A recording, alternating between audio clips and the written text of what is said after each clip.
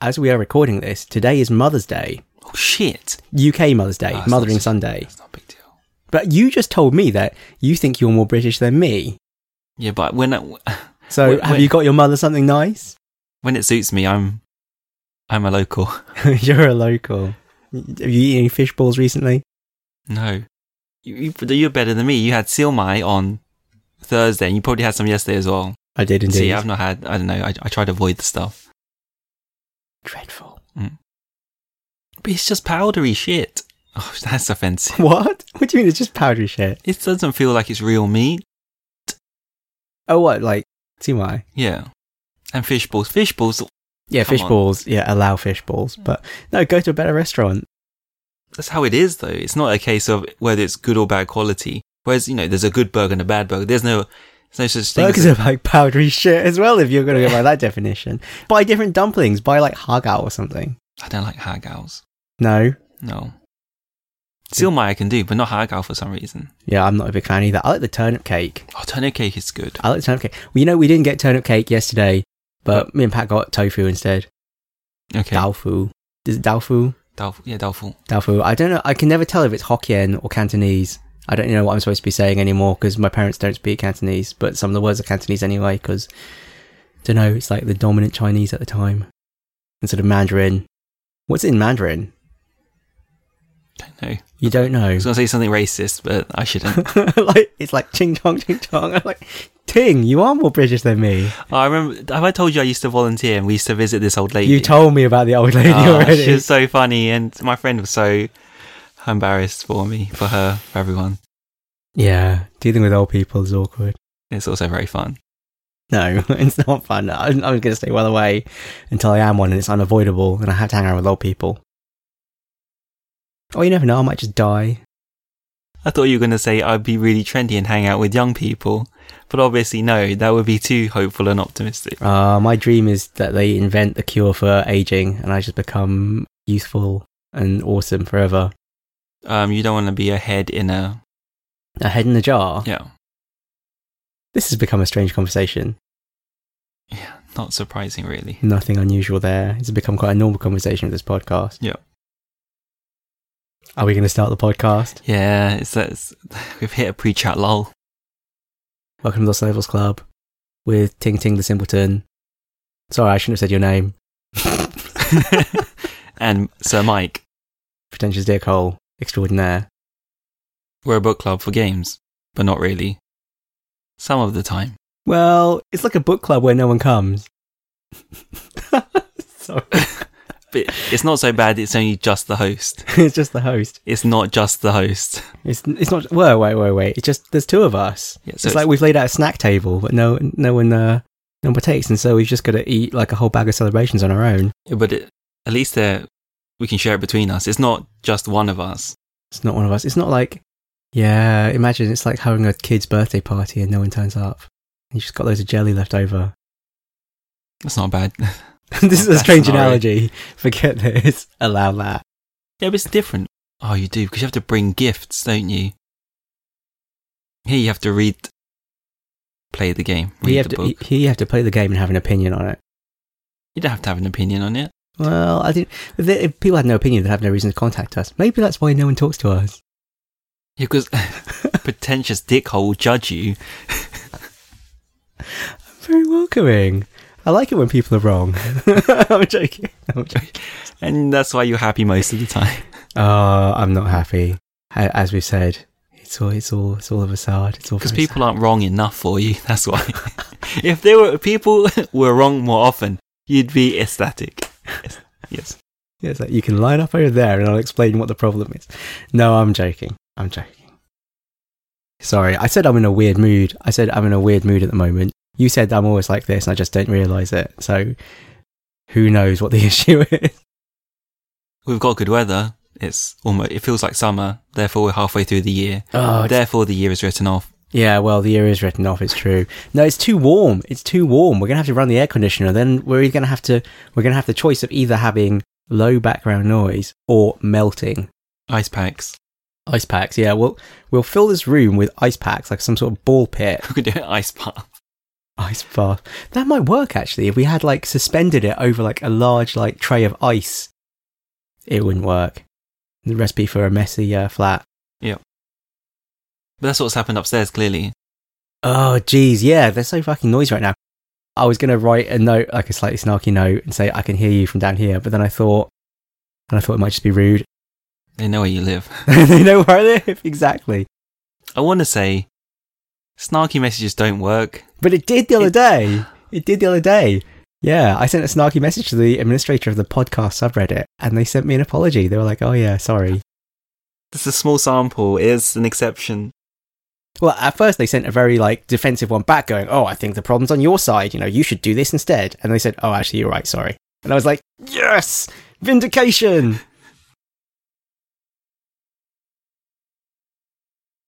So the first topic. Yeah, okay, sorry. So say that again. So the first topic that we had for this podcast was the 2016 backlog. So you've made a good start to your 2016, gaming-wise. Yeah, so after I finished The Witness, I just decided to play a load of stuff that I had not got quite around to playing. So I finished Pony Island, which was actually really short, much shorter than I was expecting. Super hot, everyone's raving about it, played it, it's good. You finished that too? I finished that too, it's only 2 hours. Finished XCOM 2. I played and finished a game of Master Orion, the reboot, which I didn't realise was out so soon, but it was, and I played it, and I was up till 5 a.m. because I stupidly decided to start at 10 p.m. and play the whole game in one sitting. When was this? That was last weekend. You played for 3 hours? I played for 7 hours continuously. Okay. I played from 10 p.m. to 5 a.m. And at the end of it, I was like, yeah, that game wasn't that good. And then I was like, then why did I stay up till 5 a.m.? Maybe we should talk about each of the games in a bit more detail rather than just rattle them off as a list. Can we do that? Do you not want to talk about what you've played? Because we played some stuff together as well. Like, we did. Actually, do you want me to talk about it as well? Because, like, you don't seem to want to say anything. I'm happy for you to talk. Oh, okay. You need to talk, clearly. It's a day of talking for Sir Michael. I'm in a funny place. I'm hoping you'll say something funny as well. Yeah, don't hold your breath. You've not let me down yet. Well, what did we do? We played some more Destiny, Taken King. Still just sort of vaguely churning through the story very slowly. Seriously, we should talk about a bit more about Pony Island and... No, okay, I will talk about them. Okay, you'll come back. Okay. I'm going to come back. Okay, fine. I'm just impatient. I'm going to come back. I'm kind of just going to carry on rattling through my list, and then it's going to be a nightmare to edit. Thanks a lot, Ting. We're going to put a bit of tension. We can leave the tension in there. The other main thing we played was the Division beta. Yarp. Which you were super keen on. You were like, oh, we should get the Division. You should play the Division. It's like a third-person cover shooter. I really love that. Like military as well. And I was like, oh, I'm not keen. Cover shooters are just a drag. I like to run up and shoot things in the face. Third person, fine. Gears of War. I'll give it a go. And then afterwards, I was like, actually, that was really fun. We should get it. Let's get it. Allow Destiny. Division's where it's at. And you were like, oh, I didn't enjoy it. The gun was too inaccurate. And I was like, learn to fucking shoot, Ting. You're such a... Short bursts. Thank you. It's not Destiny. Okay. Yeah, you're just trying to spray and pray. The opening gun just have really shit accuracy. You really can only fire like 1 or 2 shots at a time.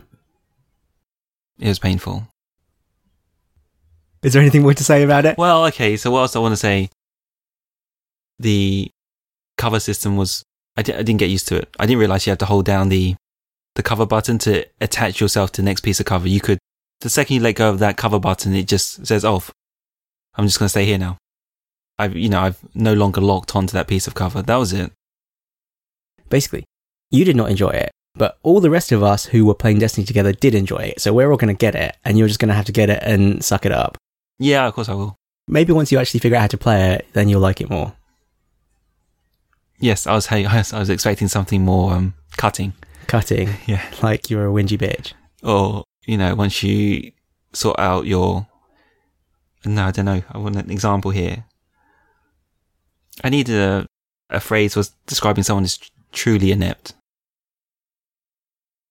When you figure out your finger from some other inappropriate limb, you'll work out how to play The Division.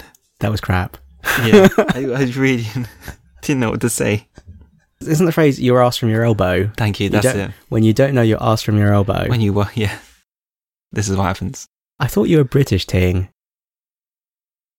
I'm not the person who uses the phrase when you sort of, figure out you or can't. Oh, fucking hell. Don't know what the verb is for that phrase as well. What is it? Is it figure out? Sort out? What? Differentiate your ass from your elbow? Can't tell? Can't tell your ass from your elbow. You can't tell from your ass from your elbow. That's the saying, yeah. Fucking hell. I'm just saying I don't have to use that phrase a lot because I'm not that person. But it's something you say about other people. Yeah, so I don't say it to other people a lot. Because you're too nice. Yes. But then you would say, but I'm sure people have said, you've heard it enough times to know what. to know it. Yeah. Anyway. Pointless bitching aside. Non-Nom Galaxy, we can move on. Non-Nom Galaxy, I quite liked it. Surprising. I don't feel like we have any idea what we're doing. Yeah, we do. Collecting resources, putting the resources into the soup machine. Yeah, we're doing it all by hand. I don't think we've quite figured out automation yet. I don't think the automation is there yet. No, I don't think we can do it yet. You're right. I did quite enjoy it. I thought it was quite good. Yeah, so you create tins of soup and fire into rocket, or put into rocket and fire it off. Don't know where it goes though. Yeah, that's the kind of game I like. Games where you make big, complicated production lines. I should probably get Factorio or something. I heard that's the game for make a big production line. Have you seen it? Yeah. Doesn't look very pretty. No, but not important. That's not what's important, Ting. Okay. Yeah. I'm shallow. Sometimes. I'm shallow too. All the time. Yeah, that's my problem. That is my problem, you see. So much subtext in this podcast. There's so much subtext. We had too much pre-chat. We wasted 2 hours of pre-chat. You were late as well because, you broke the system that I wrote that never broke. No. What was it? I'm only kidding. You wrote it. It broke. I fix it. I maintain it. Now I'm going to talk more about the other games because that's what's on the fucking list to talk about. So Pony Island. Shorter than I expected. I really liked it, and then it kind of just never really went anywhere. But the premise for Pony Island, it presents as one thing, but turns out to be something else. Yeah, but it just wasn't, the reveal just wasn't very good. I mean, I'm not going to say too much about it, but it started out full of promise. I thought it was going to be really, really clever and keep ramping it up, but it kind of kept raising the stakes. And then I think the point at which I stopped playing it was the peak almost, because then when I carried on, if anything, it just sort of went bleh and just fell apart. It was very clever. It was introducing more mechanics, and then it kind of just stopped introducing more mechanics, and then trying to went a bit story heavy, but the story wasn't very good, I don't think. So in the end, kind of meh. I was thinking this is amazing. This is a 95, and now I'm thinking actually it's more like a 78. I don't know why I've gone all Metacritic. I blame you for this. It's a fun game, it's interesting, but it's not a must-play, after all, I don't think. I think it could have been. But then it might also just be that I just didn't like the story. So there's a reason why everyone's talking about it in some abstract fashion, because you don't... If you talk too much about it, then there's no point playing it at all. Okay, fine. There were bits about it that were good, actually. I am being too hard on it. There were bits of it that were good, but it was not as good as it could have been. The second 50% does not live up to the first 50%. There are moments in there, but it's not as good.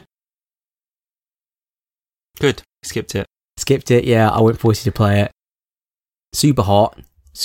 You should definitely play Super Hot. It's super hot. Super hot is super hot right now. Oh, it's so hot right now. Unlike Zoolander, which you refused to see because it got 3 out of 10. And even now, I'm thinking I probably won't bother going to see Zoolander either because it got 3 out of 10. Even though I really wanted to see it based on the trailer because the trailer made me laugh so much. But the trailer's probably all the good bits. Anyway, Super Hot. Yeah, Super Hot is super hot right now. It is really good. You should play it. It's only 2 hours long. Even you can manage 2 hours, right? But it's not a puzzle. It's a puzzle game, not a shooter. That's just some bullshit everyone says. It's as much a shooter. It's just a shooter where you have a lot more time to think. Okay. But it's not a puzzle game. It's a shooter game if your reflexes didn't matter. Okay. In a shooter game, there might be things you want to do, but you just know you won't be able to execute on those things. So you'll do something else. You'll do something safer, like you're just hiding. It's like, you know what it is, actually? You know why I like it so much? Imagine if you could run up and shoot someone in the face, but they're going to kill you because they got a fucking shotgun. But imagine if you could run up and shoot them in the face, and it doesn't matter that they've got a shotgun, because you can just dodge out the way, because you're that fast. Well, your reflexes are that good. You can look at all the pellets flying towards you, see there's a tiny gap, and walk through that gap. Oh. Because those shotgun pellets are not going to move unless you're moving. Oh. That is the trope of Superhot. Things only move when you move. So you've got as long as you like to look at it and think about what you're going to do next. Is there walk and run, or is it just... No, there's just one speed. I mean, things do move very slowly when you're not moving. If you stand there long enough, you will eventually get shot. But the only things that move at any measurable speed when you're not moving are bullets. People effectively just locked still. And that's why people are saying it's like a puzzle game, because it is a much more cerebral experience. You are thinking, well, I can shoot this person, and then they're going to drop their gun, and then I'll be able to pick it up and turn around and shoot that other person that I know is behind me. But really, it's an FPS that you have much more time to execute.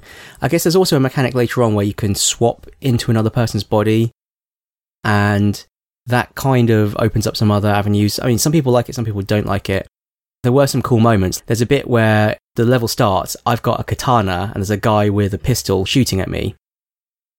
And I threw my katana at him, but so that it would land at his feet, walked in front of a bullet, and then swapped bodies. And then, as I swap bodies, obviously my original body gets shot in the head by the bullet, and then my new body just picks up the katana and then just cuts someone else in half with it. So you can do cool stuff like that. You can do really cool looking stuff. It's like Bullet Time if Bullet Time never ended. Superhot. It's Superhot right now. You should play it. It's great. That's a game idea right there. We should redo Max Payne with that mechanic. That's Superhot. It's been done. But Superhot looks... Superhot was a Game Jam game. Superhot was a Game Jam game. And the mechanic was so good that they were like, we should make a thing of this. And they all quit their jobs and made it. But I can't do like diving like John Woo and... Can you animate? No. Then you're no good to me. Now I've seen Superhot. Could I mechanically write Superhot? Yeah, probably. But it's been done now. But you can do something better. You've played Max Payne, right? Yeah, I played Max Payne. Max Payne with that mechanic would be much more fun because the environments are more interactive. Not really. And I guess Max Payne doesn't have melee, so you'd lose out on that. Yeah, Max Payne with a Superhot mechanic would be quite good, you're right. Maybe not enough for an 8-hour campaign. No, you probably could. Moo. What about Moo? How was Moo? I was disappointed. It's really funny, despite me saying, yeah, don't buy early access. And I saw it come into, it was early access, and I just bought it. It's because it was actually only 260 Hong Kong, which is just over 20 quid. It's supposed to be like 40 quid or 60 quid, I think. But in Hong Kong, for some reason, it's just over 20. So the regional pricing of Steam has really taken effect now. Everything's dirt cheap in Hong Kong. So I just bought it. Depends how much money you have, really, when you say something like that. Sorry, yes, you're right. I'm a privileged asshole. The problem with Master of Orion remake and many of these other remakes is it feels like the things I enjoyed about the game are not the things they decided to remake. I think this is a problem for remakes in particular, but for sequels too. There are certain things you need to capture that make it a sequel to that game. And they've got all the trappings of, well, they're all pretending Master of Orion 3 just didn't happen, which is fine by me. I'm going to pretend it didn't happen as well. But they've got all the trappings of Master of Orion 2. They kind of got like the campy news announcements. They got the same species. They got all the same weapons and ship parts, and the research is not a million miles away.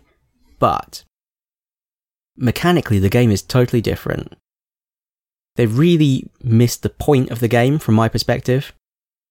So they're saying, oh, it's great, we've got all these things, they're so well animated, we've got these great, amazing voice actors to voice like your science advisor and your, and the different race leaders.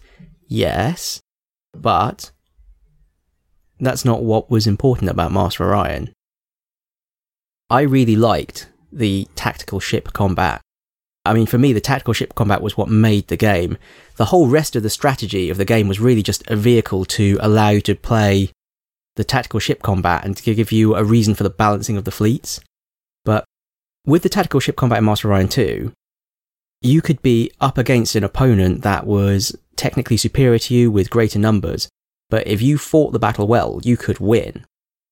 You could have ships that were much more maneuverable, like much faster, and had 360-degree firing arcs, for example, and you could constantly keep your ships out of the firing arc of their ships and just dance around them and cut them to pieces. Now the combat in Master Orion, the reboot, is real time, so there's just no time for any of these decisions. It just runs and the AI basically just shoots all its guns at it, and it's just a numerical who's got better guns game now. There's no strategy to it at all. And when it comes to the research, there's no point researching, say, anti-missile rockets, because I know they're very missile heavy and I better... it just doesn't really matter anywhere as near as much. Like I said, I'm disappointed. I feel like they've missed the point. I mean, it is early access, so many things will change. It was compelling enough for me to play, obviously, a whole campaign start to finish. But that's because I really liked Master Orion 2. I was really hoping for a worthy successor. But yeah, they've just changed so many things. Even the way the galaxy map works, there are star lanes. You have to follow particular links.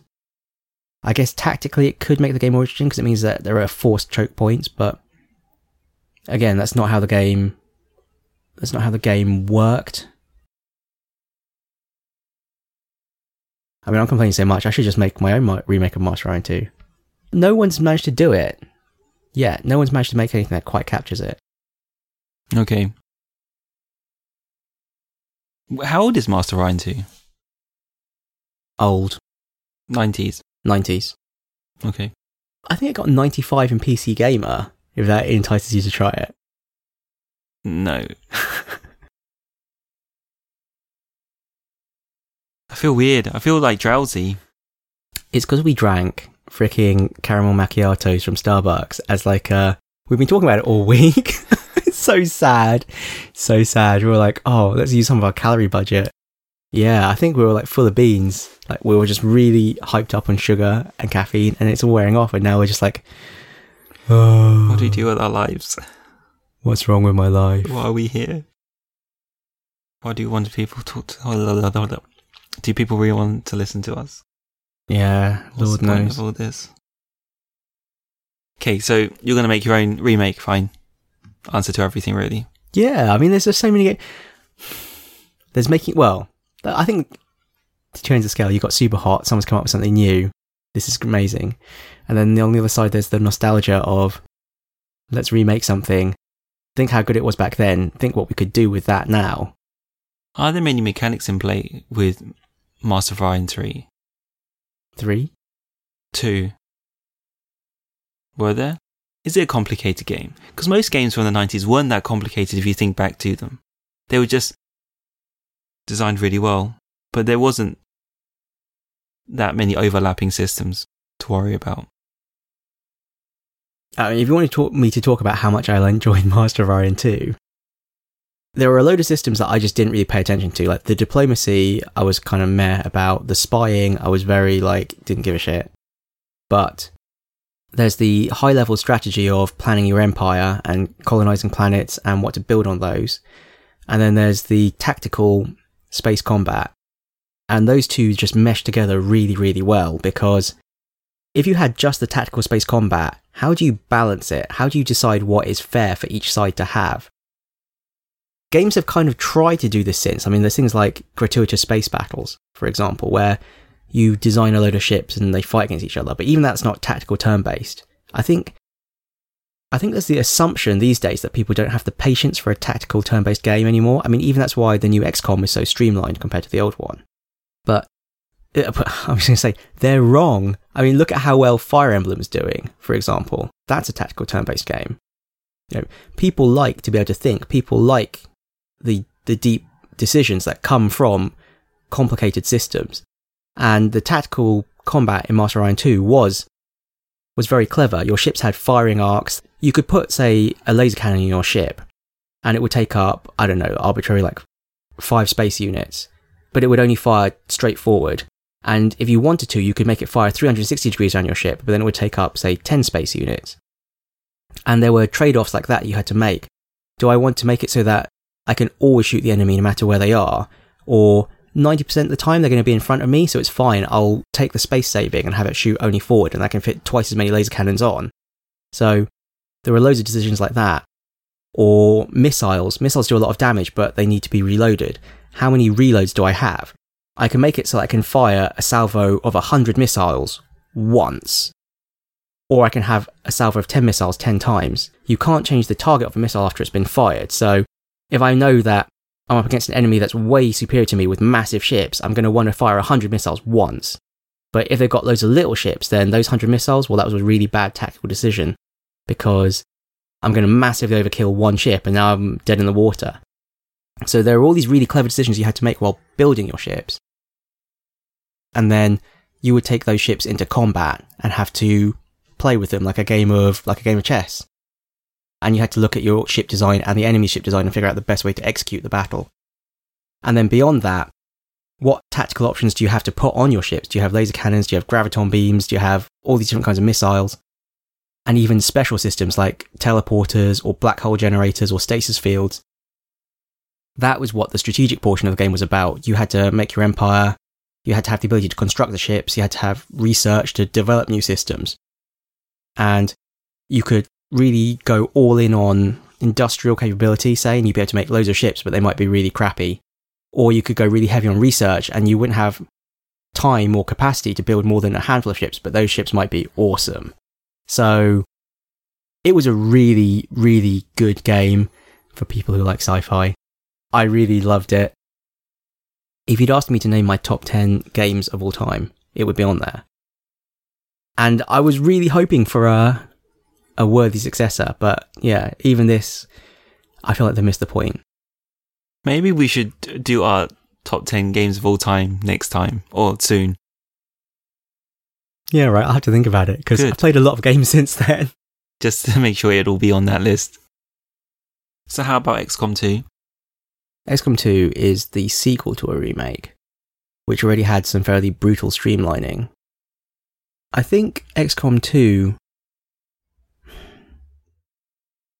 The plot of XCOM 2 fits better with the streamlining of the mechanics they did for XCOM 1. It's almost like XCOM 2 is the game they should have made first. Yeah, I mean, the thing is, I did enjoy XCOM, the remake. I've enjoyed XCOM 2, this sequel to the remake as well. But they're not really the same as the old XCOMs. In the old XCOMs, there's a lot more agency for you as the player. You are building XCOM, you're choosing where to build bases, you're choosing where to build interceptors. UFOs happen and you have to go and shoot them down. And there are times when you have to react to things, but there's still a lot that's on you. On the remakes, really, it's 90% reactive. Just events happen and you have to deal with them. And they are essentially just telling a story. It's not like you are making the story of the invasion, because the game is these interlocking mechanics and the story is just naturally how you've responded to them. It's very much, now this story mission is going to happen and you have to deal with it. Which is fun, but it's not the same. I did still enjoy it. I thought it was a good game. They've added this stealth mechanic to make it feel less cheap, the way the aliens function. In the remakes, in XCOM 1, the aliens just always know where you are all the time, which is a bit ridiculous. There's agency to the player, which is, the aliens can't move until you've seen them.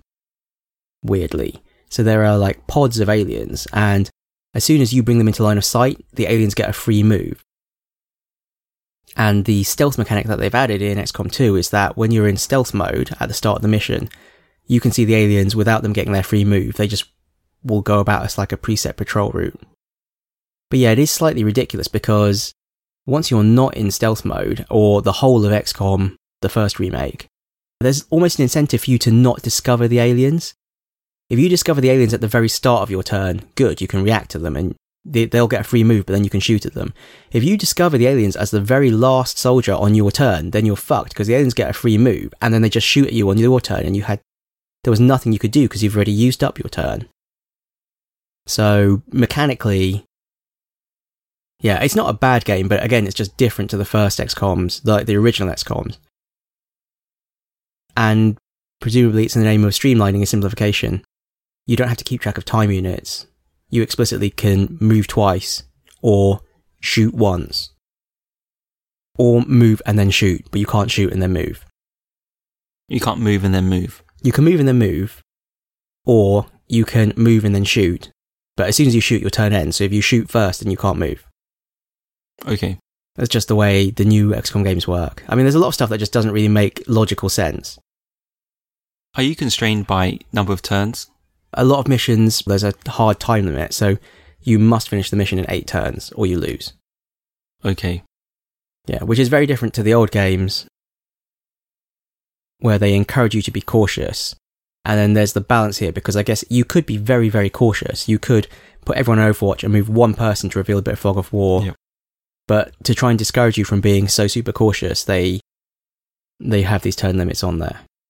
I mean, it does make for a much more dynamic game, but it's not the same kind of game as, the old ones. Yeah, not there's anything wrong with it. I mean, it's a fun game. I did play it. I enjoyed it.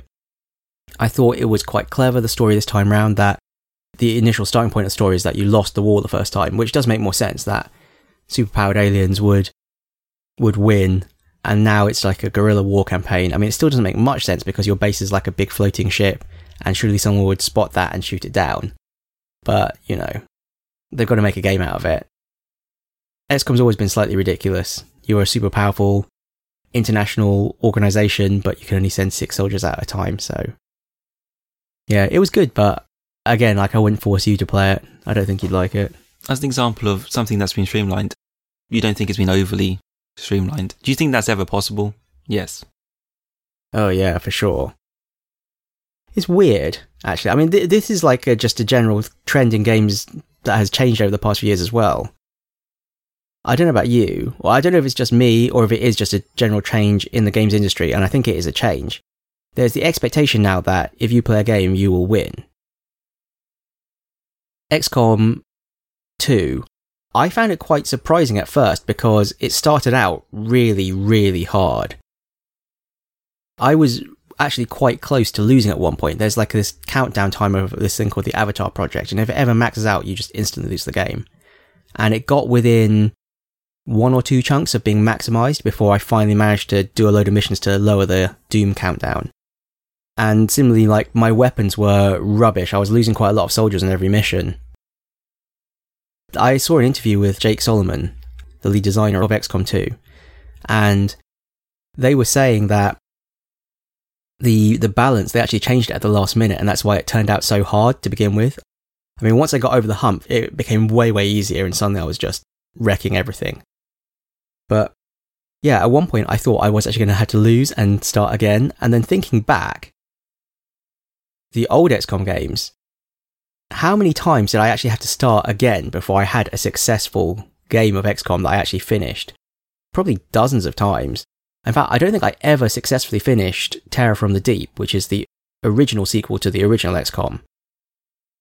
So, I mean, games were just much harder back then, and from a design perspective, much more cruel and punishing, and I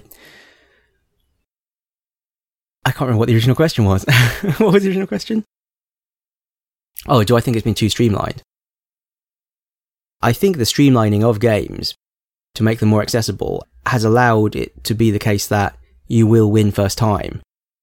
In the olden days, the games were mechanically much deeper, but there was also just so much to learn that it was unavoidable that you would make mistakes that you would not be able to recover from the first time.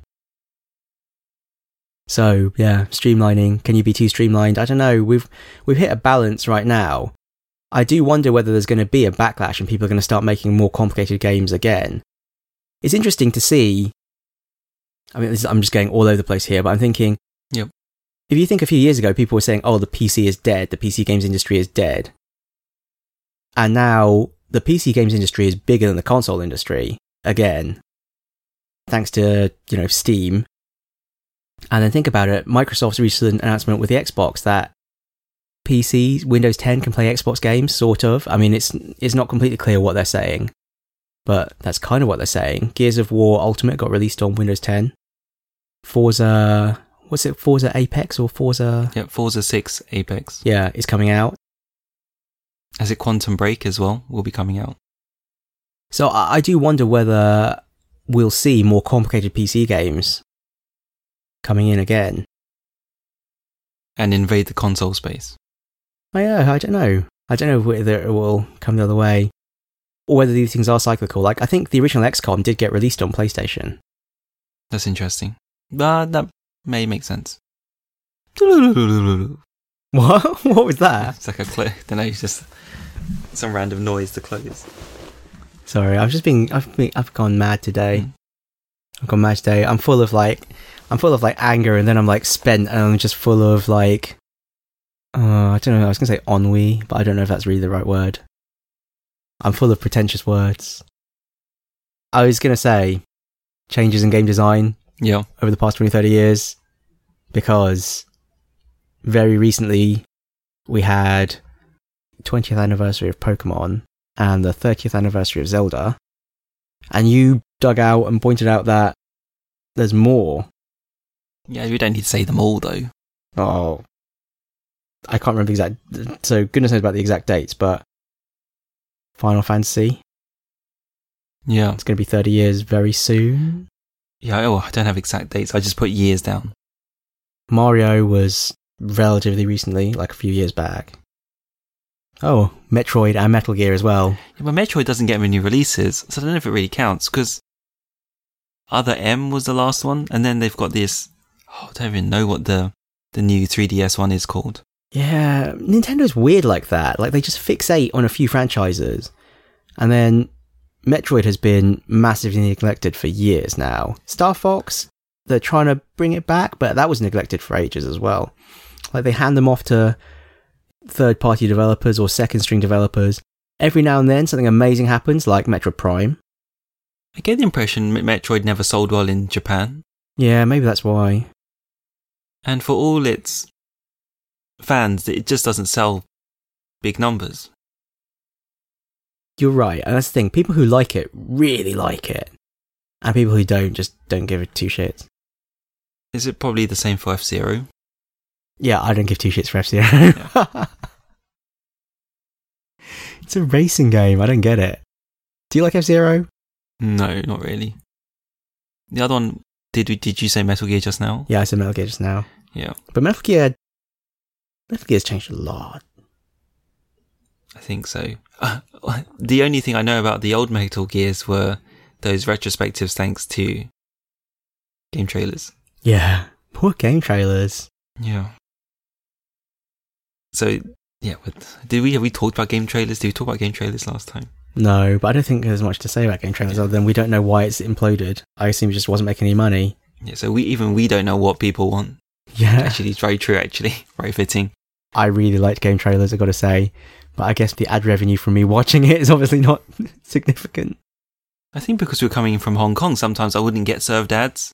That's probably true. Didn't know what ads to serve me. You haven't played any of the Pokemon games? No. Because we're kind of slightly too old. We kind of just missed it. I have played the Pokemon games, incidentally. This is like admitting I read the Twilight books. I did play the Pokemon games, and I watched the Pokemon anime. This is why I'm a strange person. But... No, don't do that. Cut that out. Cut that out? It's a reminder for you to cut out the strange person bit. Cut that out, but I was about to do the poker rap. Do it then. I'm not going to do the poker rap, but I do know the poker rap. We'll put it in here. Gotta catch 'em all. Yeah, it was, Pokemon was great. I did enjoy Pokemon. I weirdly learned about Pokemon from, like, my 10-year-old cousin or something, who came over and was visiting and had Pokemon on his Game Boy. So he was 10. He was 10, so he was the appropriate age. And you were... like 16 or something. That's fine. And I was like, this game looks amazing, I'm going to buy it. And I bought myself a copy of Pokemon Red. Was that on GBA or SP? No, GB, like the black and white, green screen Game Boy, like the old Game Boy. That's late 90s. Okay. Yeah, and another guy at my school who I used to play Diablo with actually bought Pokemon Blue, so they were the two of us playing Pokemon. But that was it. After that, I did feel just too old to play Pokemon. Yeah, I didn't really own any of the subsequent ones. Gold, Silver. I have played a bit of each of them, thanks to emulation, but I haven't really ever seriously played them since. I certainly haven't finished any since the first one. I think they did get really good. I heard Gold and Silver are a testament to the elite programming skills of Satoru Iwata, because they were having trouble fitting the whole game onto the cartridge, and he came in one weekend and had a look at it and wrote some amazing compression scheme that then freed up so much space on the cartridge that they were able to fit in the entirety of the Pokemon Red and Blue game map as well. And that's why Pokemon Gold and Silver was so huge, because they had the whole new area and the old area too, thanks to his amazing coding skills. So Gold and Silver were like a high point of the series, and then it's just carried on since then. I'm trying to remember what the other ones are. Ruby and Sapphire, Diamond and Pearl, X and Y, Black and White, Fire Red, Leaf Green, Heart Gold, Soul Silver. There's just so many of them. Yeah, sounds like a lot now. There's like absolutely boatloads of Pokemon games, and there's Sun and Moon coming out imminently. And they're all fully 3D now too. But you're not excited for them. Are you going to go back in? I doubt it. I mean, I think it's just strange playing Pokemon at this point. Oh, actually, I say that. I might just... You never know. But I'm not really I do own a 3DS, but I'm not really using it. People dress up as furries. Stranger things in this world. Yeah, it's not a big deal. Yeah. It's more that Pokemon's a big time investment. It's another like 60 to 80 hour game. And I've just got other things to play. And the other thing is, you see, I don't think Pokemon has changed that much mechanically. I think the core game mechanic of Pokemon is as compelling now as it was back then, which is battle monsters, catch monsters. It's a really good core game mechanic, but I don't think it's changed much. What's the pull? What's the draw? Is it the story? Is it the... It's got to catch them all. There's a lot of things you could catch, but there's no draw to catching them. You know what? I don't know if it's changed now as well, because Got to Catch 'Em All kind of made sense when there were 150. I think there's over 700 Pokemon now. I can't conceive of how you could realistically catch 700-ish Pokemon. I think the draw is like the playground thing of as well, like, oh, my Pokemon are stronger than yours, let's have a battle. And that's what you're missing out by not being a 10-year-old and playing Pokemon, you know? That's true. And that's why I'm saying I don't think it's worth it, like just playing Pokemon as a solitary experience. It's fun, but I don't think it's going to be dramatically different from when I played it before. So Pokemon Go is going to bring that playground space back to all of us? Maybe, or maybe not. I reckon Pokemon Go is going to be like Pokemon-themed Ingress. I'd like to be proven wrong. Yeah, but what are you going to do? Have portals as Pokemon? No, you're right. There probably will be something like Pikachu will spawn in this park or something, and you'll have to go to that park if you want to catch a Pikachu. Yeah. Yeah, maybe that'll be it. And then at home, do you just battle them? Yeah, probably. That might be it. Or maybe you have to battle in person. Seriously? And if so, no one's going to fucking play it. Yeah. Unless you're, like, in the playground. Yeah. I bet the only thing you can catch in Hong Kong is coughing. Psych. What? Don't make that face at me. I don't know where to go from here. Well, okay, we were saying what's changed over the past 30 years. Donkey Kong and Mario, massively different. Well, actually, I feel like that's come full circle. It's come full circle. Yeah, so they've introduced a meta almost around it all. Well, we talked about last time, actually, the N64 platform. Like I said, my favourite Mario game was Mario 64. That, to me, I just love the exploration. I love the mystery, trying to get the stars and like the open world. And I didn't really catch on to the idea, or it didn't really click for me that during the N64 era, this was the predominant 3D platform game design, because Super Mario 3D World and 3D Land on the 3DS, they kind of play the same way. They're much more linear. There's a start and an end to the level. There's not like trying to find the stars. And even Super Mario Galaxy, which is kind of more like Super Mario 64, is still very much the stars at the end of this zone get there. It's not just like the kind of more sandbox gameplay that you got from Super Mario 64. But then I realised that the reason I'm saying this is because I haven't played Banjo-Kazooie, and I think Banjo-Kazooie is the pinnacle of this, really, isn't it? It's just that I missed it. I don't know. Because you missed it too? Yes. Great. So we should clearly both play Banjo-Kazooie. Okay.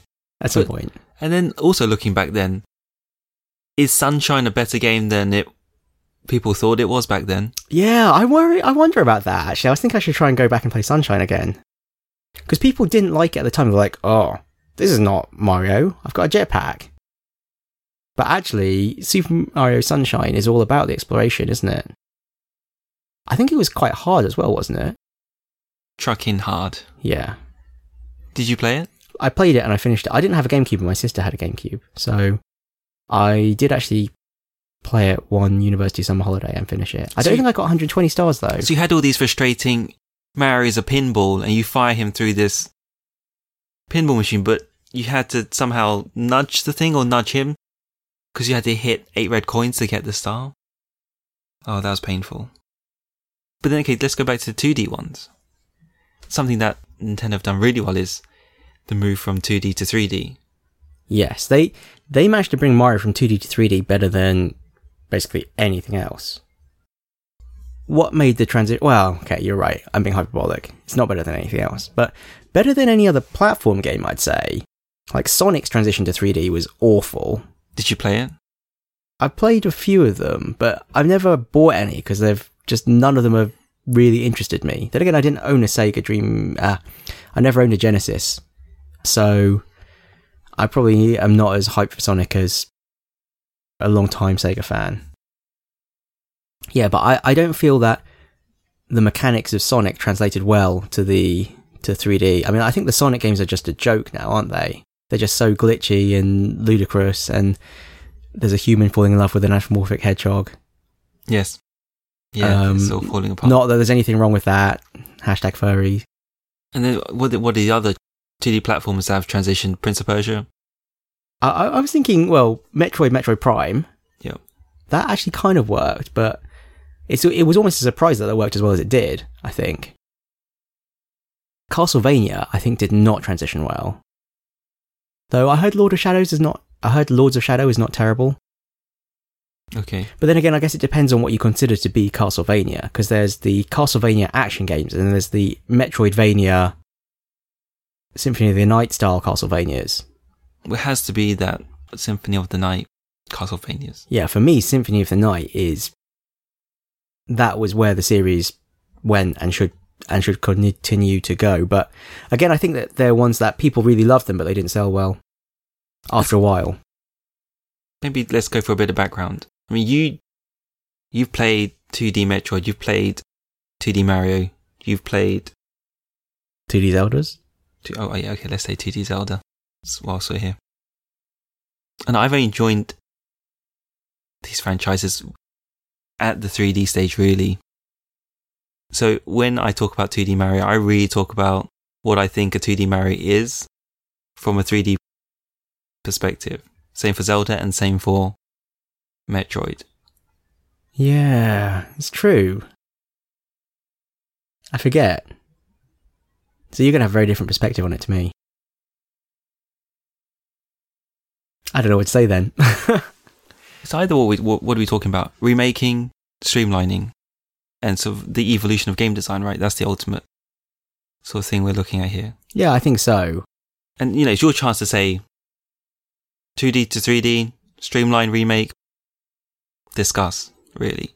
Yeah, I think I could talk about this all day, but I think it's a lot of the points I already said, which is the expectation that you're going to win, the level of depth you're expecting mechanically.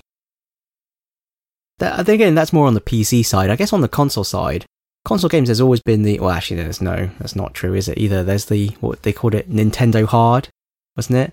Like games that were so hard that you would not expect to finish them. But do you think from the transition from 2D to 3D, were games streamlined? Yeah, I don't think they were. I think they just changed. I think the streamlining is actually a more recent thing. I mean, it's almost, we had the transition from 2D to 3D, and then in the last decade, that was like from 30 to 20 years ago, and then like in the last 10 years, we've had this relentless streamlining of games. or dumbing down, depending on what you want to call it. Do you think it's fair to call it dumbing down? Is it fair to call it dumbing down? I don't know. Yeah, sometimes it is and sometimes it isn't. People say dumbing down. Dumbing down just elicits a much more emotional response. Yep. The people who are making these design changes always call it streamlining, and the angry fanboys always call it dumbing down. That's really what it comes down to. I mean, we're talking about the same phenomenon, and it's just which side of the fence you happen to fall down on. Can we talk about Super Metroid? Because you love Super Metroid. You really do. So how does that compare to Metroid Prime?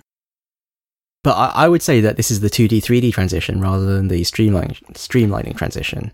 But they are just so radically mechanically different. Have they evolved for the better or for the worse? Maybe that's what I really want to ask you. I actually don't think you can compare. I think they're actually totally different games. I think that Metroid Prime was a very good implementation of Metroid in 3D. It captured the important bits of it without dumbing it down then, if you want to go that way. If you think Metroid Prime, was it Bounty Hunters or whatever, it was the DS one. If they had just made Metroid a generic FPS, that would have been a dumbing down of it. Definitely. I mean, for example, actually, XCOM. I've mentioned XCOM, the original UFO Defense and Terror from the Deep. But before the recent remake of XCOM, there were actually several other XCOM games as well. Well, there's XCOM Apocalypse, which is another actually very deep and interesting strategy game, or tactical game. And that one actually is real-time, surprisingly. And I wouldn't say that was dumbed down, it's just radically different from the first two. But then there were ones that were really dumbed down, like XCOM Enforcer, which was just like an action shooter game that they just slapped the XCOM brand on.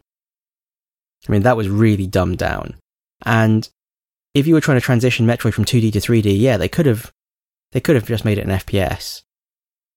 Maybe that wouldn't necessarily have been a bad thing, depending on how you did it. If you think about how good GoldenEye is, what if they made GoldenEye but with a Metroid theme? That could have been cool. But it would have been a different game. Yeah, it would have been a very different game.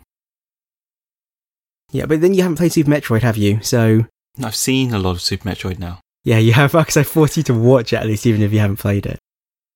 But I've not played it. Yeah, I don't know how much of this is just nostalgia as well. You've not picked it up since? I haven't tried playing it for a long time, it's true. I don't know how many of these games I'd enjoy now. See, that's what I want to hear. For example, Axiom Verge. Yes. You know what? I have no desire to play Axiom Verge. Okay. Everyone's raving about it and they're saying like it's a love letter to Metroid. But yeah, I have absolutely no desire to play Axiom Verge. It just looks like a painful grind. Okay. But then again, I have watched a Let's Play of Axiom Verge and I enjoyed watching the Let's Play, weirdly. Do you think this has always been the case, or you've just been hanging around me too much? Yeah, I don't know. Maybe it's getting old. I think I've made you softer. Yeah, I've lost my edge. I lost my edge by hanging around dull, blunt ting-ting. Nah, I'm kidding. I was losing my edge already. But you think you can't revert or reverse that? You can't be sharpened again, if you will. It's all self-inflicted. It's a matter of... Well, I can only speak for myself, but for me, it's a matter of the time it takes. The time it takes to get good at one of these things, the time it takes to playing a game with the expectation that you are going to lose and you're going to have to play it over and over and over again until you finally figure it out and get that one good run. I'm just so aware that how much time do I have? I have a lot more time to play games than most people of our age because I have no dependents. You can say... Yeah. I'm just like a crazy cat person with no cats. And games are my cats. Sorry, I'm just... TMI. Yeah, so... And even I feel like this because I guess I'm at work all the time.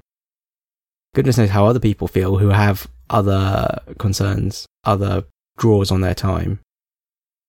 I guess they just have to wind it down. Which is a shame. You can say there's only so many hours in the day, there's only so many years in your life.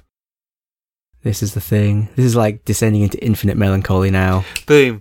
This is like The moment where the answer smashes you in the face. What? Yeah, you're right. Fuck this. I'm going to go and do something else. I feel like I've overshot here. I feel like I've overshot because I haven't mentioned Zelda at all. No, I was going to bring it up now. And actually, I think Zelda was the only thing we want to talk about as a wonderful segue into... Do you want to talk about Zelda? The transition from 2D to 3D, has it evolved? I have played Zeldas 1, 2, 3, and then the 3D ones as well. Zelda 1 and 2, everyone says they're great. I don't know if it's just hyperbole, if it was a time and place thing. I don't think I ever finished Zelda 1 as a kid. I definitely didn't finish Zelda 2 as a kid. Except by cheating, actually. I think I finished it with the Game Genie one time. Zelda 3 I definitely finished, the intended way. I did really enjoy Zelda 3. Zelda 3 is the first time I would say that it's a game that still holds up in the modern day. And then Ocarina of Time, the transition to 3D, that's the first one you've played. Yes. I had an N64. I wasn't actually that bothered about it to begin with. But then, I don't know what happened, and I suddenly got really hyped up just before release. And I remember me and a friend both queuing outside, it wasn't Virtual Games actually, some other game shop in Reading. Blasphemy. Blasphemy, yeah.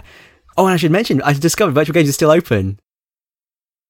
Which excites me. I might have to make a sort of random trip to Bracknell next time I'm back in England to have a look. You should see if they're on Twitter, and then somehow tell them you're mentioned. I'm amazed you're still open 20 years later. I'm coming back. Yeah. But no, this was some other game shop in Reading, and I think we just called up a load of places and asked them if they had copies of Zelda that hadn't been pre-reserved. And they did. We showed up like at 8 a.m. on a Saturday and queued outside to get a copy of Zelda because it was just sold out everywhere. Back in the days when physical cartridges had limited supply. Were you old enough to go out on your own? Yes, you were. Yes, this is like secondary school. It was fine. Did you have a gold cart? No, it was grey. I can't remember, actually. I have to try and look at it in my random photos of my indie game stuff. So where is A Link to the Past? Is that Zelda something? Link to the Past is Zelda 3. So Ocarina of Time is effectively Zelda 4. And don't ask where they come chronologically, because that's this insane... Have you seen the Zelda timeline that they retconned in? No, I've not seen the timeline. I know there's a lot of hoo-ha about building the timeline. Yeah, it's insane. There are forks in it. It's mental. There had to be forks, really. That was a revelation, though, when that came out. That was an amazing game. So many surprises. So many good surprises in that game. So many times when you think, oh, they couldn't have done that, but then they did. And they did this as well. Like, it just goes so much... It goes further than you would think. I mean, you played it as well. Yes. What did you think? It's hard for me because I don't know what a 2D Zelda is comprised of, what it consists of. I don't know what I should have expected. So it was all new to me. And therefore, when you come in with no expectation, it's much easier to be impressed by it all. Do you know what I mean?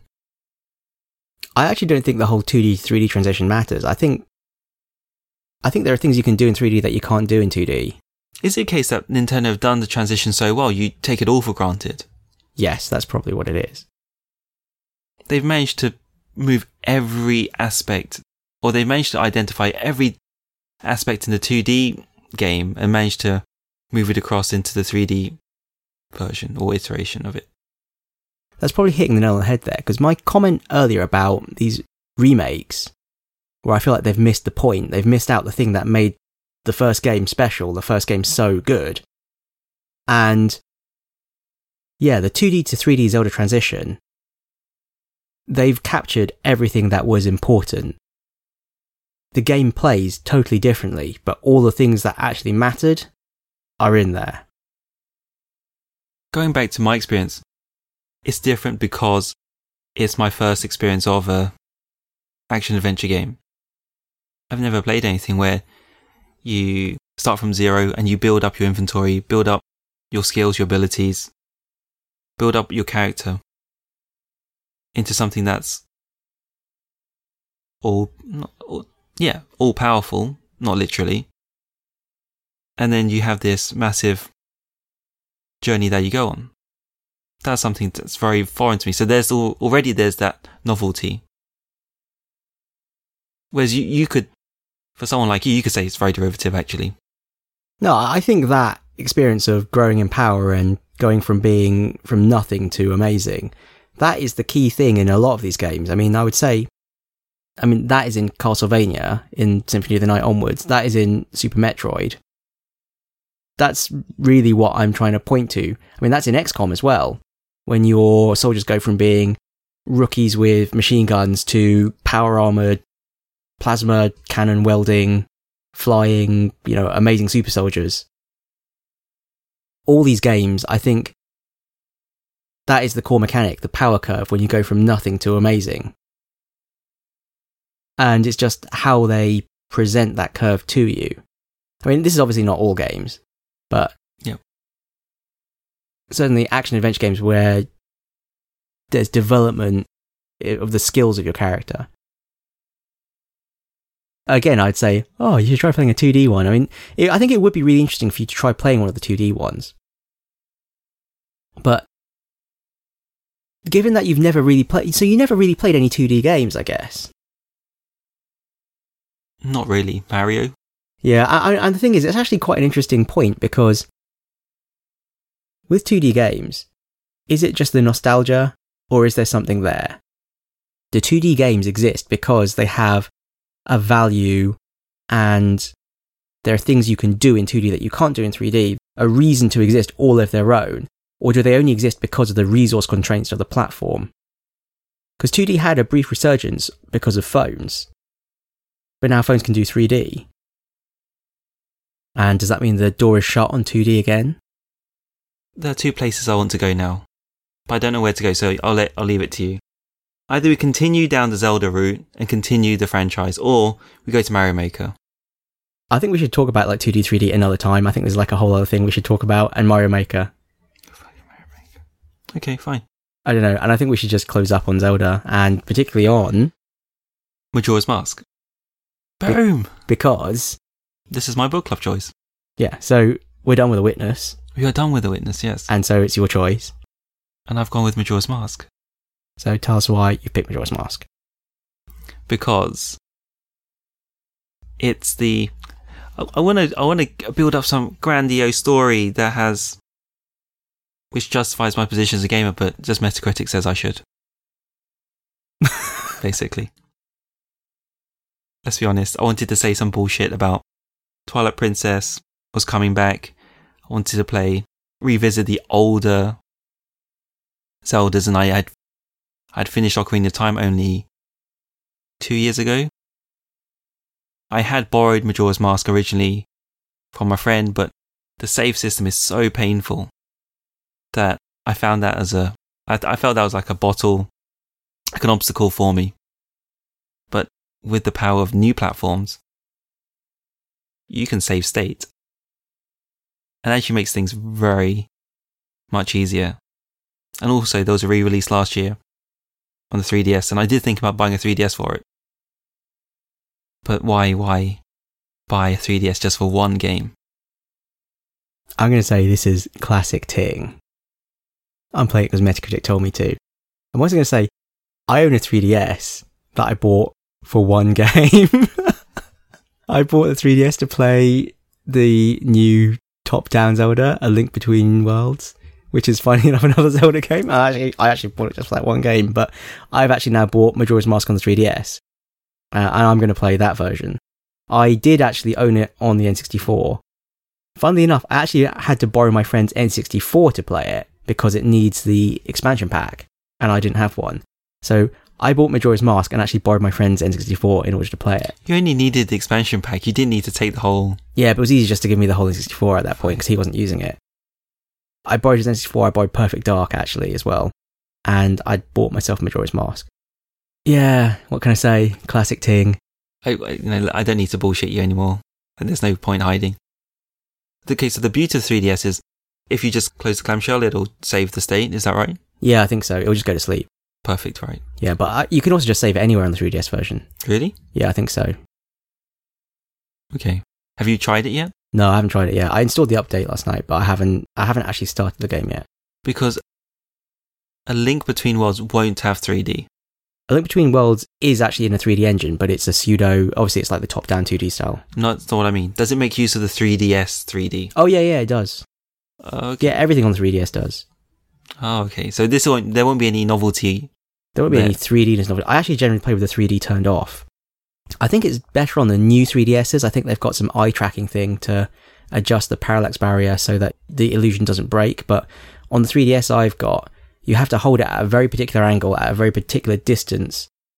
And the brightness also is not so good when it's in 3D mode. So I just generally play with 3D turned off. Okay. Yeah, I turn it on every now and then for the novelty. And then I remember, like, oh yeah, this is why I turn it off. And I turn it off again. Mm-hmm. So when I played this originally, I made it to the start of the first dungeon, but I never got beyond that. Because with the freaking dungeon, you have to do it in one go. I think you really have to do that because there are no owls. Yeah, you really have to do it. Well, that's it. That's the reason.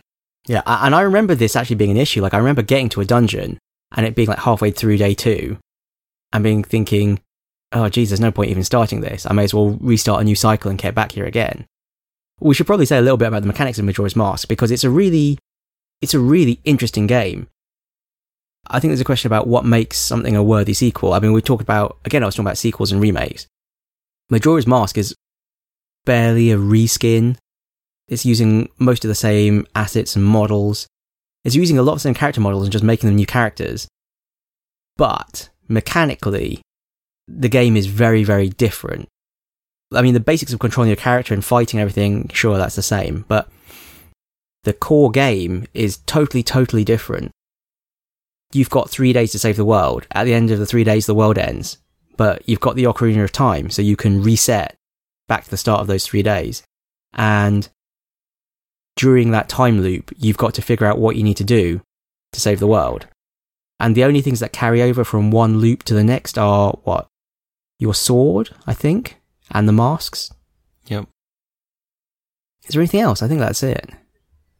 You can store rupees with the banker and he'll hold onto them for you. And your Ocarina songs will always be there for you. That's it. So it's pretty clever. Certainly on console, one of the first examples of people having a daily routine that they go through, and you get a notebook that tells you everyone's routine, or everyone who's of significance, their routine. So you'll know that this person will go to the washing pool on day 2 at 10 a.m. and do something, and you've got an opportunity to go there and give them this something else that will advance their storyline. And there's all these different stories that you can follow up on, and all these people you have to try and make happy. It plays really differently from Ocarina of Time, despite being almost the same visually. But it definitely deserves its place as a standalone title. It's the first time they did something radically different with Zelda. Radically different in tone. And yeah, if you think about it, most of the Zelda games have been following the same kind of overall game structure. Usually there's I'm going to say 8, but sometimes there's fewer dungeons. And you get these items and you eventually unlock the final dungeon and the final fight with Ganon. And yeah, this one really is quite different. I mean, there's only 4 dungeons, which I think surprised you. Yes, it did. But there's so many other things to do, and it's the other things that are just as interesting as the dungeons. And they turned it around in 1 to 2 years. I wish they would do that again more regularly. Yeah, not all the time, but yeah, it's a bold and experimental game from Nintendo. It's really unusual that they used one of their core franchises in such a different way, and I don't think there's really been anything like it since. I think it makes it very worthy as a book club game. Yeah, so I'm very interested to see what you think. If other people have played it, we want to hear what you think. It would be great. Please. You're going to stream it? You have been streaming it from time to time, and I've been dicking on your Twitch streaming skills. Unprofessionalism. Yeah, it's like you can't just start the stream and stop it 10 minutes later. What's up with your voice audio? Get a better headset. What headset are you using? This sounds like arse. Yeah, sorry. Yeah, start falling off the fucking plank thing. Yeah, sorry, I'm being a pretentious jerkbag. It's fine. Okay, we're done. We're done. I'm going to go and sit down in a quiet room and think about what I've done. I don't know. I'm having a weird... What have you done? Have you killed someone? Have you done something illegal? No, nothing really. I'm just in a weird mood today. I feel slightly mad. I feel slightly manic. Do you want to head out, get some fresh air? After we copy the podcast to my machine, maybe I should do. Yeah.